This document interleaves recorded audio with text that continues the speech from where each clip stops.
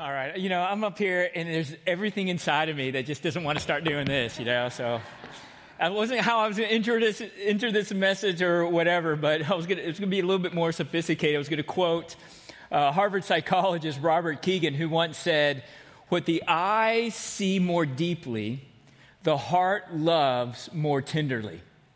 What the eye see more deeply, the heart loves more tenderly. What Keegan was getting after was that when we see somebody deeply, when we really know them, our heart becomes more tender by them. To know them is to know them beyond just, our first impressions of them, to go beyond our assumptions of them or the categories of them, to really know them, to know that person's, joys, their hopes, their dreams, to know their fears and their insecurities, to know what makes that person tick, to know what makes that person unique. When we know somebody on that level, our heart begins to become more tender. We've been doing Night to Shine for about 8 years, and let me tell you, the more I've gotten to know my friends with special needs more deeply, I just find that my heart is more tender and loves so much better. Friday night, just spending some time, you saw Oscar. Oscar was one of the guys who was dancing down the red carpet. And before that, we were having a conversation. We were having a great time just talking to each other. And he said, "Pastor, can you pray for me?" So I prayed for him. And to be able to get to know Oscar and to know what his fears are and to see his joy and to get to know a little bit more window in his life of the person that God created, who he is, to move beyond the categories that I may have of Oscar because he has special needs, to really know him. And also the reciprocity that comes from that. Afterwards, at the end of the night, Oscar came and made a beeline to me and he said, "Pastor, can I pray for you?" The fact that he wanted to know me, and in knowing me, his heart was tender towards me, and just to be able to experience his prayer for me was just an incredible, incredible joy. Well, way before Keegan, God has been conveying to humanity the truth that when we see someone more deeply, our heart loves them more tenderly. And that's the reflection of our own God, who sees every single one of us deeply. And in our brokenness, and even in our selfishness, and even our sins, and understanding even that junk in our lives and what it does to our lives, and he sees that in us, and sees the hurt and the insecurities and the fears and the hopes and the dreams, our God loves us tenderly. And so this series is called Strangers Welcomed. But it's more than just having a conversation with somebody that you've never met before and have a conversation around, who's going to win the Super Bowl. This series is really about taking the time, whether it's somebody you've never met before or somebody who lives in your own household, to really see them, to see them deeply, to know them. We can live even amongst strangers, right? You can be married to somebody for a long time. We change, they change, and they're distracted. They got things going on. We have things going on. And slowly we begin to not really know them, not really see them. Last week, Caleb gave the illustration of a woman that lived 3,000 years ago. Her name was Hagar. She lived in this household, but she wasn't part of this household. She was just kind of a servant, a slave. And so people just kind of saw her in the peripheral. She was noticed by what she did or what she should be doing or what she could do for them. And there was some tumult in that relationship, and she was treated poorly, so badly that she ended up running away. And in her isolation, God met her right there. It was as if it was the first time that somebody noticed this woman. The first time she ever felt that someone saw her deeply, not because of what she could do for them or the things that she does, but to know her. And in that moment, she felt the incredible tender love of God, by which she gave God, if you remember, a nickname. In Hebrew, it was El Roi, which in English it means God sees. God sees me. This series is about our human need to be seen.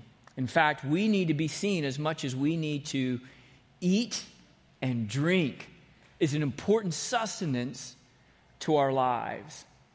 And so today we're going to look at another person that God saw deeply, a person that was pretty marginalized by her own community and by society as a whole. She broke all sorts of religious, political, moral, cultural taboos by which people kind of stayed away from her until one day she met the person that would change her life forever. She met God in the flesh, Jesus Christ. So we're going to look at that interaction. My hope is that if you never felt seen before by another person, I hope that you would feel encouraged that God sees you deeply, and by seeing you deeply, he loves you tenderly. And those of us who've experienced that we would be inspired by Christ to be like Christ, to break down the categories or assumptions that we have of other people and to see them for who they are and to see deeply within their hearts, to love them tenderly. This account of this interaction between Jesus and this woman is recorded by one of Jesus' followers, a guy named John, and it is recorded by him in John chapter 4. So if you have your Bible, you can flip over there. We'll have all the verses here as well. But as you're kind of looking there, let me kind of give you a little bit of context, a historical context here that help us to really appreciate Jesus here. And so first of all, what's happening here is Jesus is in Judea, which is kind of where Jerusalem is. And he wants to go back to home, which is up north near the Sea of Galilee, more particular, a town called Capernaum. So he's down here. He wants to go up here. But there's a region in between called Samaria. And in that region of Samaria, there are a distinctive group called the Samaritans. And there is a lot of animosity between Jews like Jesus and for Jews like the Pharisees and the religious people and just the cultural in general, for the Jews to have a lot of animosity towards the Samaritans. They don't like each other very much. In fact, more often than not, when Jews would go from one place to the other, they would kind of go around. They would kind of skip Samaria. In fact, a couple of years after Jesus rose from the dead, around 36 A.D., there was a group of, a little bit further than that, about 48 A.D., there was a group of Jews who were coming through Samaria, wanting to take a pilgrimage to Jerusalem. And there were some Samaritans there that beat up some of them and killed some of these Jews. Well, the Jews got really mad, so they go to the Roman governor, who at the time was a guy named Cumanus. And so they waged a complaint, and Cumanus did nothing about it. So what did the Jews do? They went and laid the hammer on the Samaritans to get them back for the bloodshed that they did against the Jews. Kind of sounds familiar, doesn't it? Some things never change. And so here you have this whole violent situation by which the governor of Syria gets involved and basically removes Cumanus and sends him on to Rome to squelch it. But even then, you get a little picture from a first century historian by the name of Josephus that there's some animosity between these Jews and these Samaritans. That these Jews who are making their way through Samaria, some got beat up, some got killed. And there was retaliation. So what we have in the context here is that Jesus decides that he's going to go through Samaria. In fact, it says, John records that he must go through Samaria. He doesn't have to go through Samaria, but I believe that he's going through Samaria because there was a woman there who needed to know that God sees her deeply. And so they go through the land of Samaria, and they make their way to a village called Sychar, a little village, not really well known or anything like that. Jesus is tired. He goes by this well to get some rest, and the boys who are with him, they go to Sychar to get some food. Well, it was about noontime, all right? And at noontime, it says here in verse 7, it says about noontime, in verse 6 it says that. But here in verse 7, soon a Samaritan woman came to draw water. Now, this is important to understand. It's important to understand that this woman is coming to draw water. She's a Samaritan. She's a local. She's part of that group that there's animosity towards Jews like Jesus and for Jews who had animosity towards Samaritans. There was a lot of assumptions and ideas and thoughts and opinions about each other here. a lot of categories. And so, but she's coming at noon, and that's important. She comes at noon because back in those days, women would come and draw water. It's kind of one of the cultural things that they would do. But they would do it in the morning and they would do it in the evening. Why? Because it gets really hot in the middle of the day. And not only that, but they would come in the morning to kind of catch up with the other ladies from the area. The women would come together, and as they were taking turns getting water, they would catch up on what's going on and socialize. And then at the end of the day, they would kind of repeat that kind of same thing. But here comes a woman at noon by herself in the heat of the day. Already we're kind of seeing that there's some isolation with this woman. There's something that is going on in her life that we'll see a little bit later, that even her own community, the Samaritans, kind of have withdrawn from. So she comes and and Jesus comes to her, and Jesus says to her, "Please give me a drink." Now, Jesus is thirsty, but the main purpose that he's saying this is not to get a drink of water, as we'll see here in a little bit. What we'll see as Jesus, who is God, oftentimes God will enter into a conversation to bring out something within the person that he's talking to bring out what's going on deep within the heart. God doesn't necessarily need to get any information. He doesn't need anything from anybody. But when he does this, what he wants to do is connect deeply to their heart. Just like Adam and Eve. Adam and Eve, they did their thing. They're hiding out. And God comes walking through the garden. And God says, "Hey, where are you?" God knows where they are. God's bringing out what's going on inside of them. Because here's the thing about Jesus, and this is something too that you'll see about this woman in in verse 9, it says this about her after Jesus says this. The woman was surprised. She was surprised that this Jew, who's a rabbi, would say something to her. First of all Jews back in the first century saw Samaritans as unclean from birth. They are unclean. You touch the things that Samaritans touch, guess what? You, as a Jew, you become unclean. So she's kind of shocked and surprised anyways. Wait a minute. Now, Jesus, if you get water from me, a Samaritan woman, then that would make you unclean. And you know that. So why in the world would you drink that? Already, one of the things that you have to understand about God doesn't care about cultural taboos, religious taboos, political taboos. He cares about what's really deeply going on in your heart. And this is what he does. He addresses those things. What you'll see with this woman, she'll constantly want to address theology, places of worship, drink, physical things. And what you're going to see, Jesus constantly moving more and more to where her longings really, truly reside. Within her own heart. So John goes and he kind of gives us a little side note for readers. He says, "For the Jews refused to have anything to do with Samaritans." So he's engaging in this conversation with this woman, asking her for a drink that would lead him to be, as a rabbi, ceremonially unclean. And he's talking to a Samaritan woman. So she says to Jesus, "What? You are a Jew, and I am a Samaritan woman. Why are you asking me something to drink?" She's just surprised. Now, Jesus goes on in verse 10 and he says this to the woman. "If you only knew the gift God has for you." So here's again how we think about how God works. And that should also inform how we should work as well. She asks about why would this Jewish rabbi want me, a Samaritan woman, give him water? And he doesn't really get into that question. He hits and goes straight to the things of the longing of her heart. And he says to her, "Hey, let's just cut through all of that. If you only knew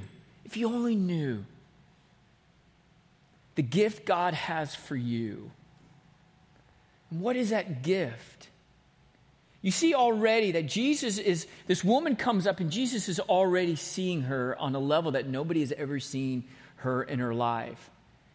The sweet tenderness of his heart of saying, if you only knew the gift God has for you. and who you're speaking to.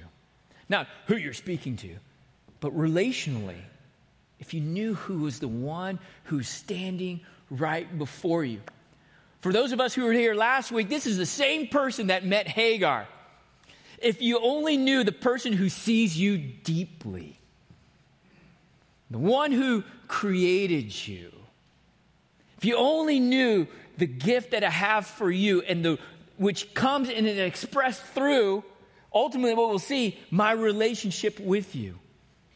You would ask me, and I would give you living water. To have this living water. And so she goes, well, what? Living water? What do you mean, living water? You know? And then she kind of goes back into this whole conversation about, physical water and all of these things. And she's trying to wrap her head because she does what we do. Oftentimes we approach God through the physical things of this world. We are more concerned with God about, money in our pockets, circumstances that are going on around us, rather than really dealing with God and walking with God with what's going on truly deeply within our hearts. And she does that. She does the same thing. But Jesus keeps it going, peering into the heart. And so he goes on in verse 13. Jesus said to her, anyone who drinks this water, this well, will soon become thirsty again. But those who drink the water I give will never be thirsty again. It becomes a fresh, bubbling spring within them, giving them eternal life. You drink from the well, you get your little Desante water, you drink it, you're going to get thirsty again. You're just going to keep coming back to it.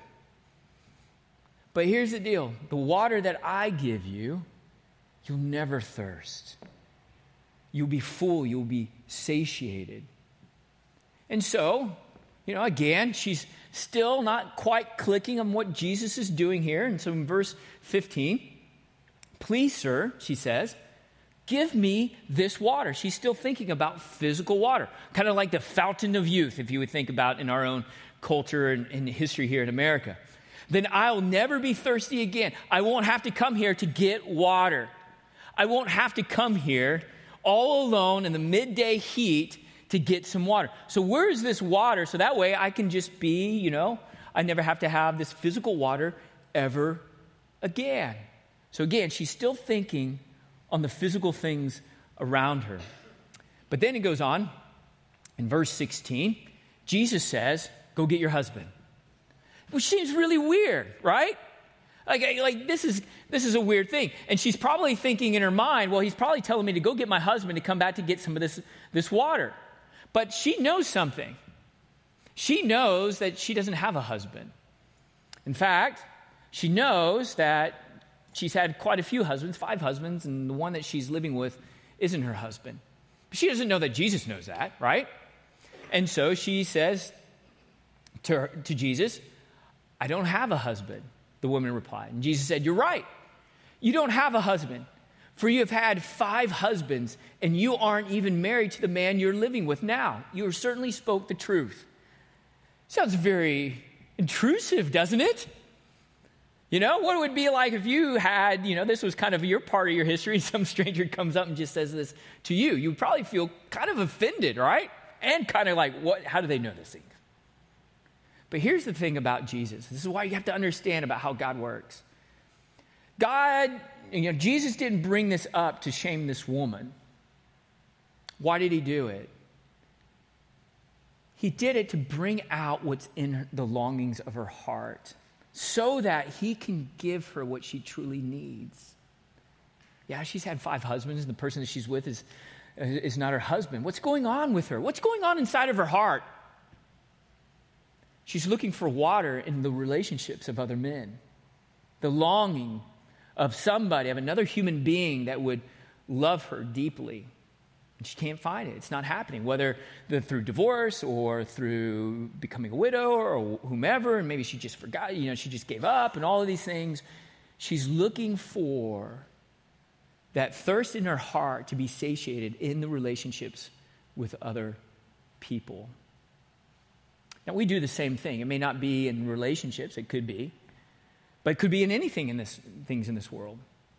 In fact, Jeremiah chapter 2, verse 13, the prophet Jeremiah, God spoke through the prophet Jeremiah and said, there are two evils I have against you, he says to the people of Israel. Number one, you have forsaken your God, the fountain of living water.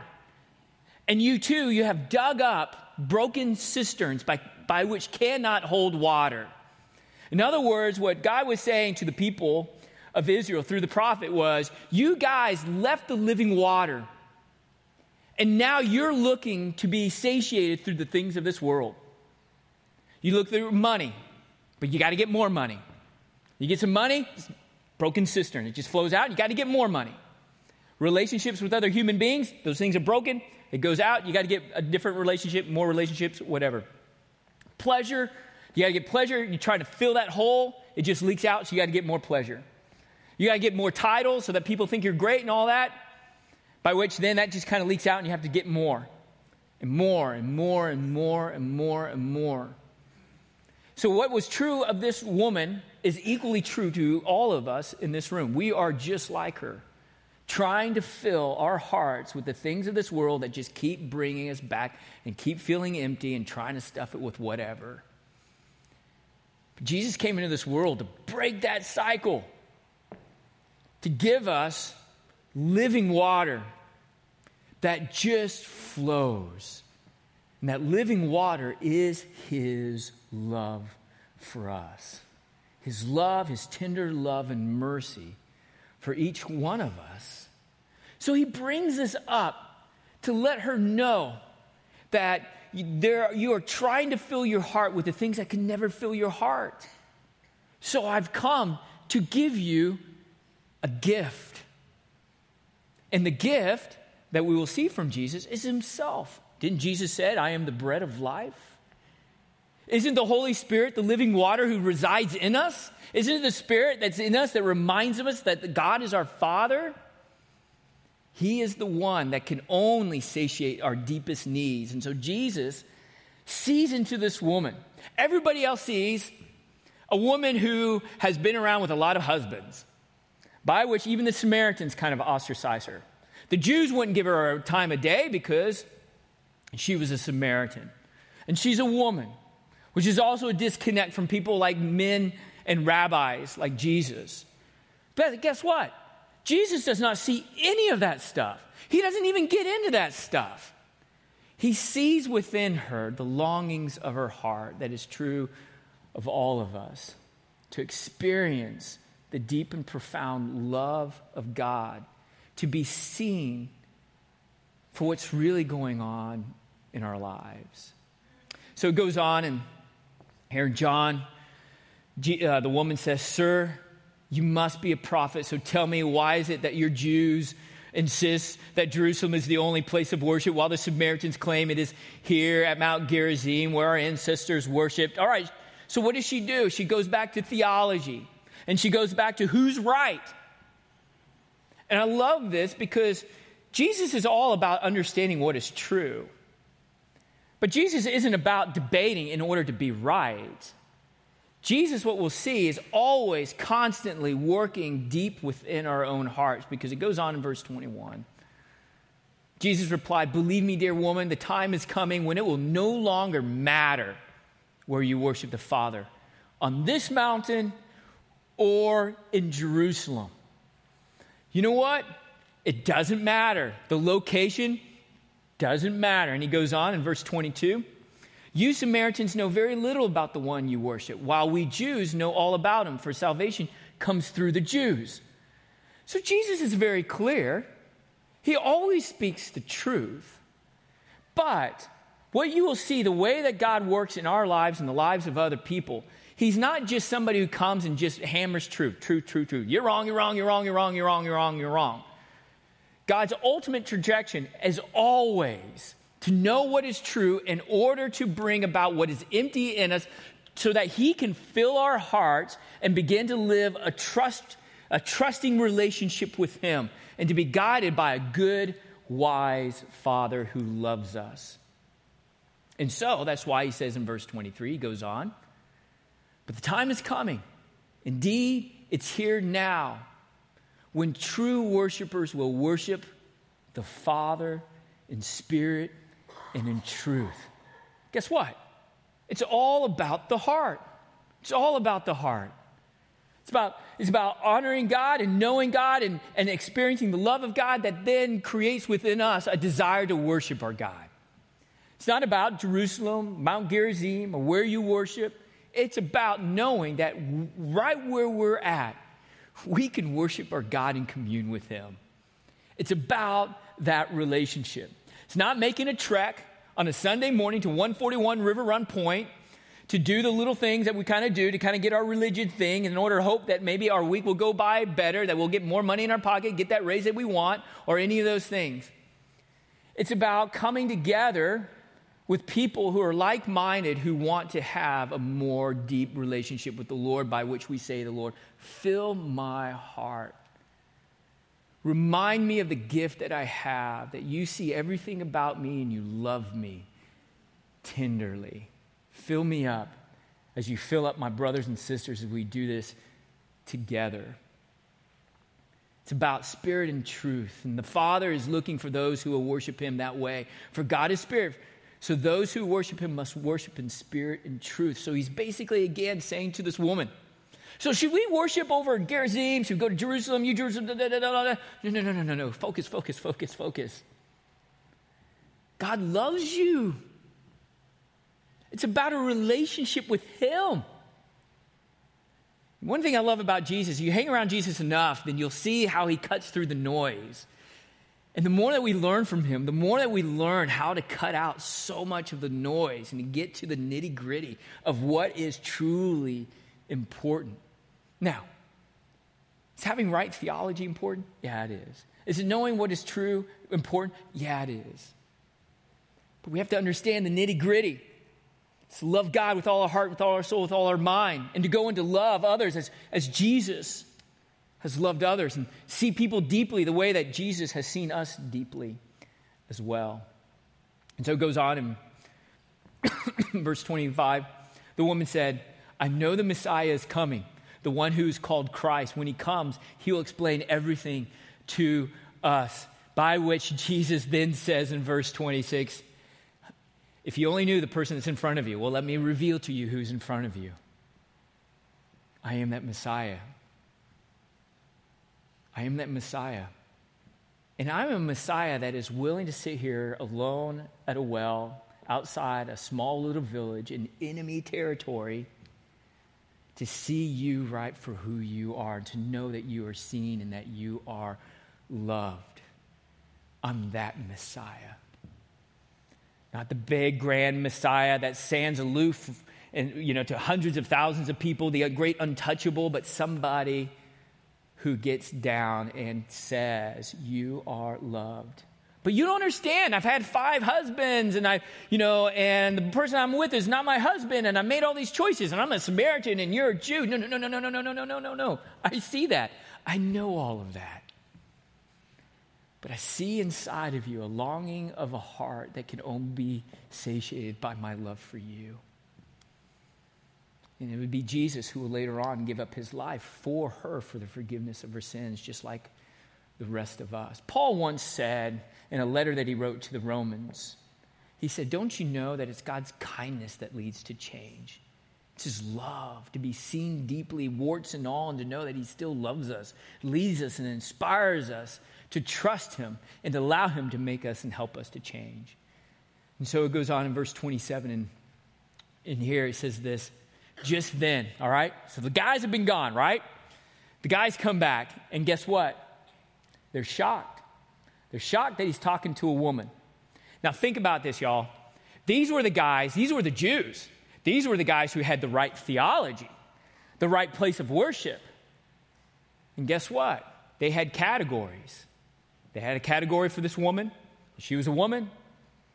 Had a category for her for being a Samaritan. All of these things, there were categories in their minds, in their religious minds, that they had not yet learned how to see people the way that God sees them. They're seeing it through their theological constructs, through their cultural constructs, through their political constructs. They had not yet seen another human being through the lens, the way that God sees another person. They were shocked to find him talking to a woman, but none of them had the nerve. They were too chicken. What do you want with her? Or why are you talking to her? Later on, they will figure this out when they go through their own times where Jesus will forgive them after he rose from the dead and they cut tail. That they will begin to find out that really that Jesus didn't come to kick some Roman can to become this great political leader, but to come to the world to save the world from the emptiness of their hearts and their souls by which the world tries to fill it with the junk and the stuff of this world. To come into this world to fill people's hearts with living water. To break down the categories and assumptions of people, to see them more deeply, to see their true longing, to know that there's a creator who created them, who loves them deeply, to the point of willing and did sacrifice his life for them, so that they can be filled with his love and intimacy of a relationship with them forever. The woman at that moment, that Jesus saw her deeply, by which she felt his love more tenderly. And guess what she did? It changed her life, just like it changed Hagar's life. And so you see here in next verse 28, the woman left the water jar beside the well, and she ran back to the village. She was so excited. Her heart was so full that she forgot that she was there to get physical water, because her heart that was filled with the water, the living water of God, she just dropped it and she took off. She had to tell everybody, this is the most amazing thing in the world. My life has changed. For once in my life, there's somebody who sees me, who has seen the brokenness in my heart, accepted me and loved me and filled my life. He says he's the Messiah. I think he's the Messiah. See, come and see a man who told me everything I did. Could he possibly be the Messiah? So the people came streaming from the village to see him.